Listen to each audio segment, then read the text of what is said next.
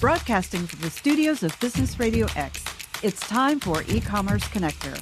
This show is brought to you by Polyglot Labs, driving growth and innovation in the e-commerce world. Now, here's your host, Garrett Massey.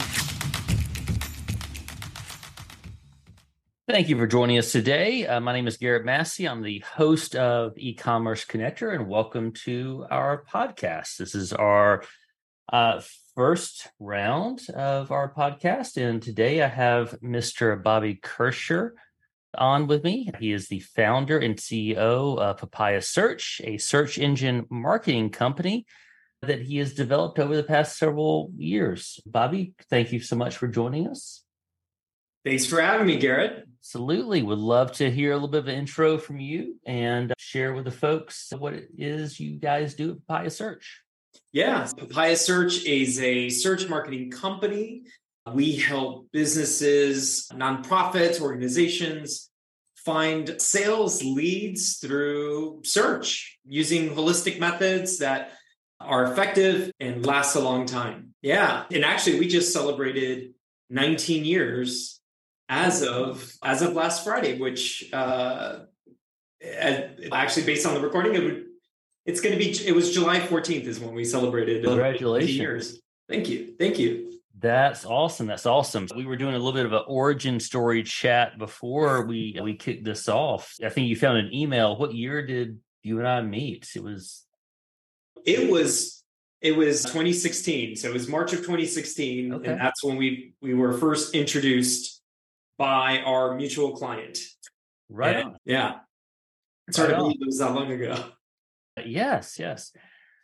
One of the things you mentioned in your intro just now was the longevity, the holistic approach, the idea of on search as a long-term strategy. I know when years ago, and even a few years ago when we first met, the tactics for search engine optimization and even paid search optimization were sketchy, to say the least. So if I'm not mistaken, our initial engagement together was a byproduct of some folks doing some really sketchy stuff.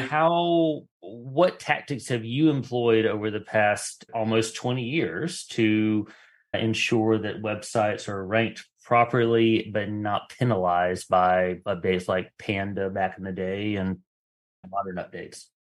Yeah, a lot of it has to do with bringing the knowledge and expertise of the company or of the organization and bringing it to the web. When we started Papaya, it was, we were working with an e-commerce client, and this e-commerce store had people that you could call, and they were all based in Atlanta. And you would call and you can ask for specific information about a pot or a pan or a knife. And this is all like really high-end stuff. So stuff you would find in Williams-Sonoma. Mm-hmm. And they can answer just about any question. They grab a pan from the warehouse and measure it or even just take a look at it and describe it in detail. So what we started to do was take that knowledge that the customer service team had of these products and started putting it on the website in product descriptions and even starting a blog. And this is all like experience with the product, or at least understand or a deep understanding of the product, and bringing that information to the web. So anybody searching for answers to these questions or trying to understand these products would understand it. A lot of the holistic approach is about taking that expertise and putting that out into the web. And then that way you attract attention.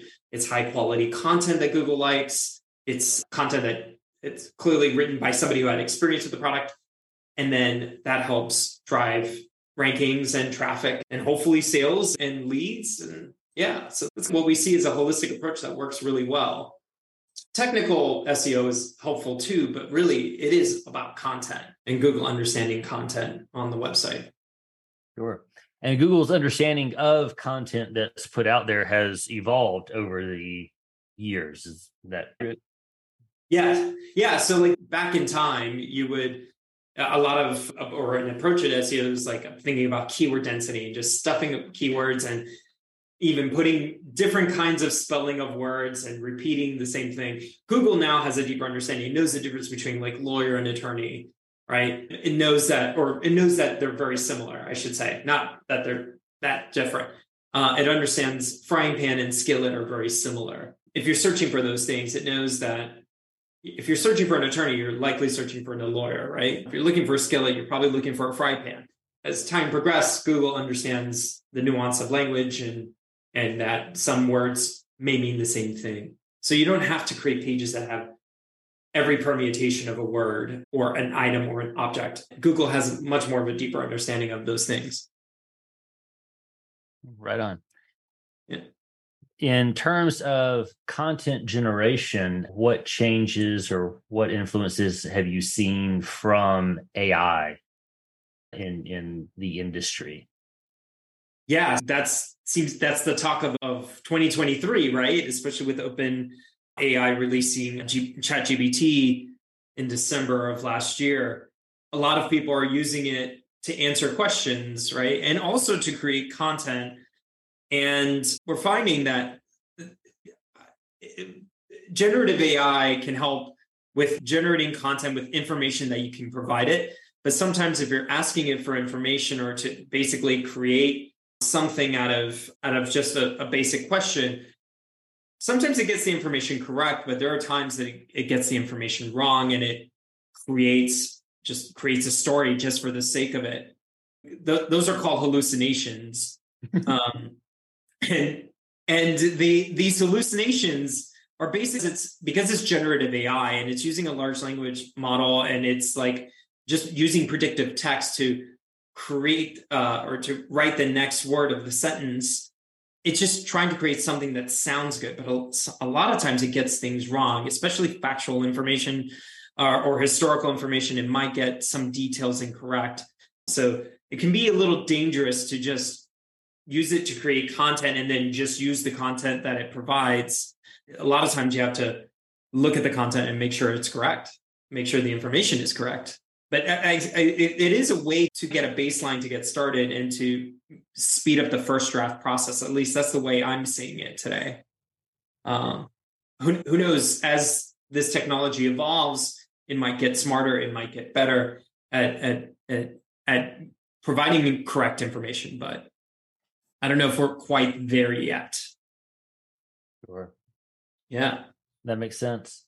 In terms of SEO and paid search, for folks that may not be super familiar with the differences between the two, do you mind doing a kind of high level on those? Sure. Yeah. Google does both. If we're talking specifically about Google, it does. The search results are composed of several components, and one of those is advertising or the ads that appear at the top of the search results. And usually they appear at the top. And if you're looking at keyword-based ads, those are like the little boxes of ads. And usually there's a little small bit of text that says ad next to the listing. Also, you can run shopping ads. So if you're in e-commerce and you have a catalog of products, you can upload your feed to Google Ads and Google will serve those product links as ads that you can pay for that traffic. And you'll see those in the search results, but also you'll see them in image search results too. Below that is what we call organic listings. Those come from Google's index, where it crawls the web and crawls pages and determines based on search queries what are the pages that are most relevant to that search query.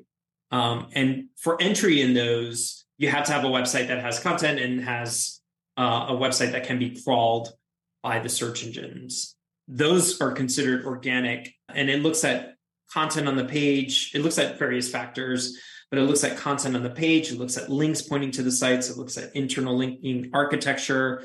It looks at the quality of the content on the page. Is it able to crawl the content on the page? So it looks at a variety of factors in order to rank those. The Google's paid advertising, which is Google Ads, that all appears usually above organic. And then sometimes it appears under the organic listings as well. If you you can pay to get into Google by buying advertising. Or you can create some content for your website and wait for Google to crawl it and index it. I'm assuming if you're an e-commerce site, you probably already have your pages being indexed, or at least hopefully you're working with somebody who can help you get your product pages in Google's index. And there's various ways you can do that by registering your website in Google Search Console and submitting your sitemap so that Google knows fairly quickly that your website exists and that these pages are important to you. Yeah, so that's a little bit on the differences between the two. Cool. Yeah, I appreciate that. And what I've always understood, and please correct me if I'm mistaken, but if folks are launching a new enterprise, launching a new e-commerce site, for example, or the organic side of things is more of a long-term approach, the SEO side of things, whereas paid ads and so forth, they're a quicker pay-to-play kind of deal. Is that accurate? Yes. Yeah, you can fairly quickly get your products on Google using Google Ads. If you have a site with images and product information and have the ability to generate a product feed to Google, you can submit that using Google Ads and very quickly start to get some traffic to those pages. But they do require that you provide quite a bit of product information in order to make that happen in your feed. But you can also buy keywords. You can bid on keywords and have that traffic come to your site while you wait for Google to index your Google, like Googlebot, which is their web crawler to crawl your pages. Yeah. So then as you're building out your site and building out your content, then you can use that to drive more of the organic. And if you're brand new, then doing, as I suggested, go into Search Console, registering your website through Google Search Console, which is free, and submitting your sitemap, you can have Google crawl your pages a little more quickly, at least understand that you have these pages that you want Google to crawl. Yeah. Cool. It's our native tongue at this point to say I'm Googling something, right? So you think of Google, say that 3 times fast. What about some of the other options as far as search engines go, or Facebook ads, for example, what industries do those tend to play best with? Or is there a rule of thumb? Hey, I'm in this industry, I should look for this type of platform, or is it varied? Yeah, it varies. Obviously, the number 2 search engine, I should say, for if you're doing contextual searching, is Bing, is Microsoft's search engine, which is Bing. And Bing got a lot of attention because of their integration with ChatGPT using Bing has their own chatbot that uses OpenAI's ChatGPT-4 as part of the search results. So it's getting a little more attention. It really depends on the vertical. We've seen some industries where Bing searches are like 10% of their traffic, of their search traffic. It's still small, but that's on the higher side of what we've seen. But it really depends on the vertical. If your client base tends to be on Microsoft products, that means they're using Windows, they're using Office a lot, or maybe they're using Outlook for their email. If they're very Microsoft based, you might find that your visitors may more often than not come to you from Bing. And that's based on Office really making it a little more difficult for you to switch browsers to a Chrome, where Google search engine is the default, to like Edge, which is going to use Bing by default. Depending on your industry, depending on your target customer, you might find that they may be using Bing more often. And also the other thing too, if we're finding that like one of our clients has a significant percentage of traffic coming from Bing, there's also an opportunity to advertise on Bing as well, because Bing does have their product that competes with Google Ads, and you can pay for traffic on Bing, and it's not as expensive because it's not as competitive and there's not as much traffic, but you can still put your mark in that market, if you will, based on that. Also in the e-commerce space, I do see, depending on the products, because I do shop online, I see lots of products on my Instagram feed. So if I'm looking at a pair of shoes or maybe some clothing, especially, anything clothing related, you tend to see them on social media, especially on Instagram. And a lot of that has to do with the fact that products are visual, right? Especially fashion. You get a nice image appear in your feed, and they could be tempting to go back to visit the site and make a purchase. And especially if your shopping experience is very easy, then you're going to find it easy to buy from a mobile device. So say I'm doing research on my desktop and all of a sudden I'm seeing ads on my phone, that kind of thing. Yeah, I see that as a market, depending on what the type of products, especially a visual product, I feel like social media is a good avenue for getting attention. Absolutely. So I think you were touching on the concept of omni-channel marketing, right? So you're looking at your phone and then you're over here on your computer. And I know at least years ago, folks would do research on a phone, but actually buy from a computer kind of deal. Is that still a thing? It's how could somebody dip their toes into getting their products or services displayed across all of these platforms in a contiguous kind of way? Yeah. So it's been affected quite a bit from ATT, which is it's Apple's. Apple is now making people opt into being tracked, and that had an effect on doing some omni-channel work. You're not as easily cookied on your phone as you used to be.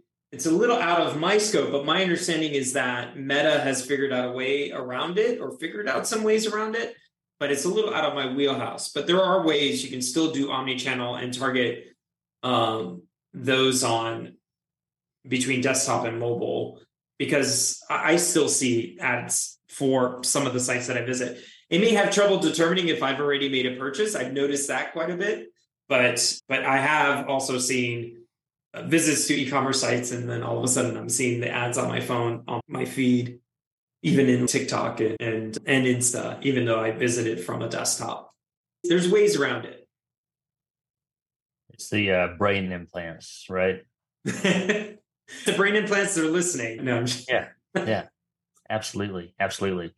Yeah. So for years, Google Analytics has been the source for all website traffic information, reporting, and so forth. Is that still accurate? Have there been any systems that have come into the equation that have challenged that? Are we still stuck with, again, Google for everything? Funny you mention that, because Google Analytics, instead of being source, it's become like more of a SOAR because of Google Analytics 4, which 2 years ago, they announced that Google Analytics 4 was going to replace Google Analytics Universal Analytics. And Google Analytics Universal Analytics has been around for decades and lived another life as Urchin before Google acquired Urchin back, I want to say maybe in 2005, 2006.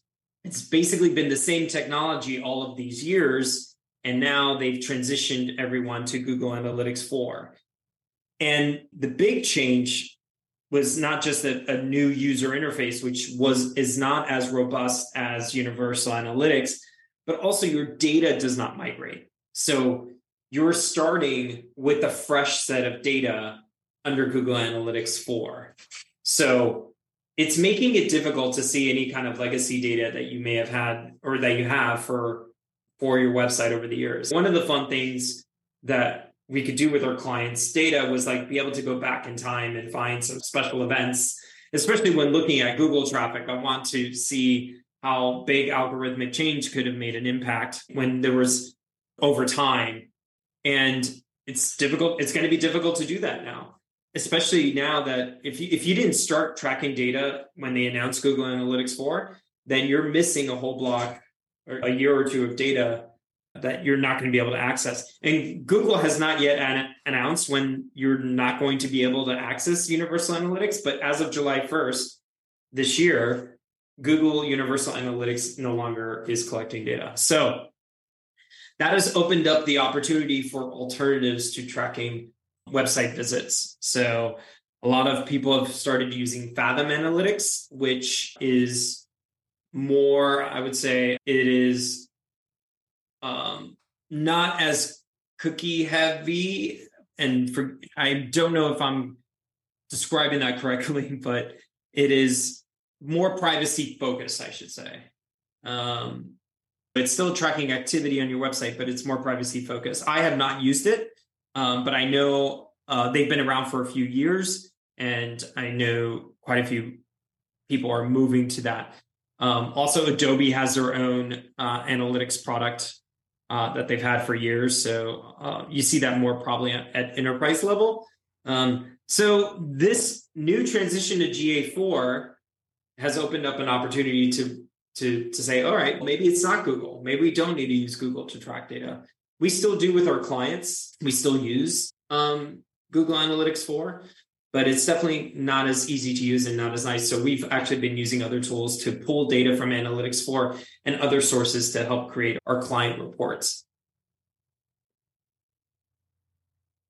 Got it. I actually pulled up Fathom Analytics. When you mentioned that, and it literally says the Google Analytics alternative without compromise. So, there you go. I mean, yeah, it's very aggressively attacking big Google. Yeah, this transition is definitely, it's been a pain for people because it's not as easy to pull the data out of GA4 like you could in Universal Analytics. Yeah. So, yeah.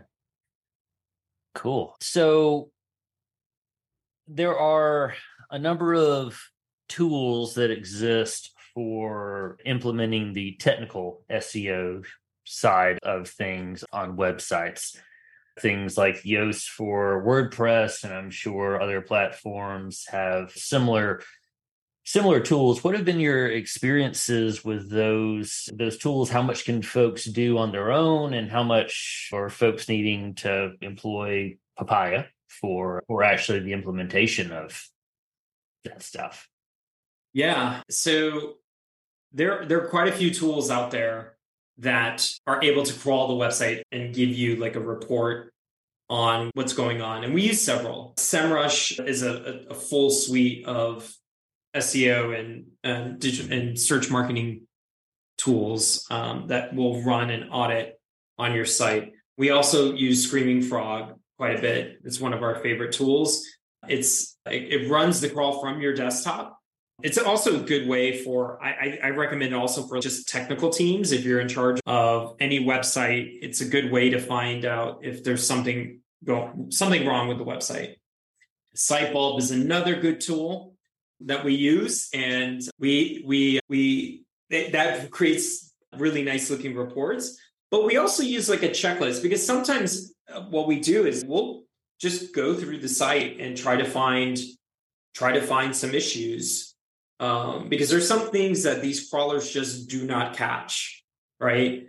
They may not catch like users. They're not going to catch user experience, right? If your colors are off or if your buttons are too small, a lot of these tools aren't going to capture those things. And user experience is like, Google does consider that as a ranking factor. If somebody's have a bad experience on a website, or if there's a ton of pop-ups covering content, then that could inhibit your SEO growth. But a lot of times we're going through a checklist and we're just trying to find things that maybe these audits that are nice to find issues may not be catching everything that may be going wrong with the website. But a lot of these SEO tools like SEMrush, Ahrefs also has a site auditor.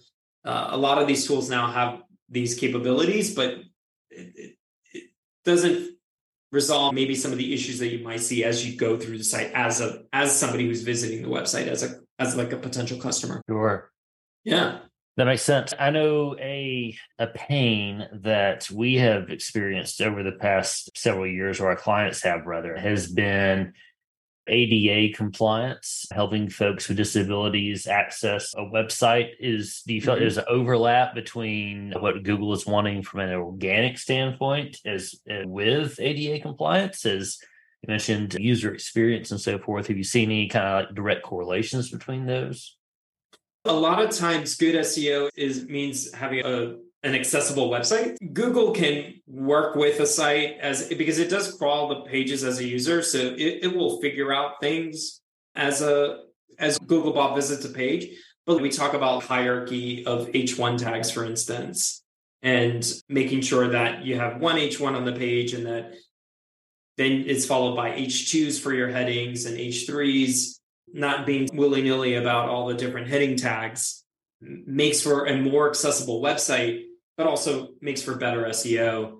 Also, like having all the correct alt text for images, very much an accessibility factor and not so much it's accessibility factor, but also helps with SEO, even though it's probably pretty minimal at best. So a lot of good, if you're good about your accessibility on your site, it should, as a result, help your technical SEO. Yeah, that's awesome. Yeah. I know we're reaching the end of our time together, so I really appreciate it. Is there one particular client situation example that you can share with us, either on the paid, the organic side, or both, that kind of dig in a little bit about how it really helped them achieve whatever their goals were? Sure. Yeah. So one of our favorite projects was we were working with a SaaS company and working with their marketing team. And we tend to work with marketing teams that may just want to fill in the gaps. They may not know, they know enough about SEO to be dangerous, but maybe don't know the best ways to implement it on their website. So we worked with them in auditing their website as they transitioned it to a totally new design. And we made sure that all the links transitioned to the new pages so that they didn't lose anything from the pages that were currently ranking well. And then when we dug into their content, we looked at blog posts that maybe were ranking on page 2 and page 3 and looked at the keywords that they were ranking for, and then decided that we would refresh some of this content so it made more sense. Maybe thinking about topics that related to the content that help answer some questions. And then we saw a lift of that content. So those blog posts started to get some higher rankings because we added more meat on the bone, if you will. And then we started to develop a information repository, like a glossary. So we started taking advantage of the fact that they were ranking okay in their space. And once we started to build their glossary and then fleshed out these pages and take into consideration all the opportunities for those pages to look better in the search results, we started to see these pages appear as featured snippets, which takes up more real estate on the page. We also saw things like some FAQ schema that we added. This is extra markup that we add to the page that adds context to some of the content on the page. We started to see FAQ question and answer in the search results for their listing. And more of these pages started to appear on the first page. So this ended up getting them a lot of traffic. Now, a lot of this traffic was top of funnel, but it did help drive some demo requests for their software. And again, it goes back to what I was saying earlier about them being the authority in the space and bringing that to the website itself by creating high quality content, taking into consideration what people are searching for and keeping that content focused and great. And everybody was firing on all cylinders. It was one of those instances where there were people on the team that were able to bring out great content, since they were the subject matter experts, to bring that content with our content briefs that we would provide. So it all worked out really great. Everybody was really happy. And yeah, it was like one of those situations where everybody was contributing at the right time and we were just making things happen very quickly. So that's a lot of it helps when the team is engaged, when the client is engaged and understands what we're trying to do and is willing to provide the things that we need to be successful. Yeah. That's one of my favorite experiences of doing this. This is why I love doing this stuff. Yeah. Yeah. That's fantastic. An engaged client that is willing to put forth the effort to develop content that's actually answering the questions that people are asking on the internet. Yeah. Yeah. It's a recipe for success. I dig it. Bobby, if folks want to get in touch with you, give a quick shout out to all the social handles, website, email, phone, whatever. Yeah, we a QR code or whatever. I can QR code into dots, the right. Yeah, come to papayasearch.com. That's where you can find the Papaya Search team. I'm Bobby Kircher on pretty much every social media platform that's out there, even the new ones that are coming out. Yeah, that's where you can find me. And yeah, visit papayasearch.com and we'd be happy to talk to you. Groovy. Yeah. Cool, man. Bobby, I really appreciate your time. Guys, thank you so much for joining us today. Garrett Massey, the host of Ecommerce Connector. Really appreciate everyone listening to this first episode and look forward to developing some more cool content to make sure that folks that are involved in e-commerce have a good resource to tap for all sorts of things. Bobby, again, thank you so much for the SEO and paid search insight today. Thank you. Thank you for joining us on Ecommerce Connector. This show is brought to you by Polyglot Labs, a web and software development firm which provides digital solutions to drive growth for e-commerce innovators. For more information, go to polyglotlabs.com.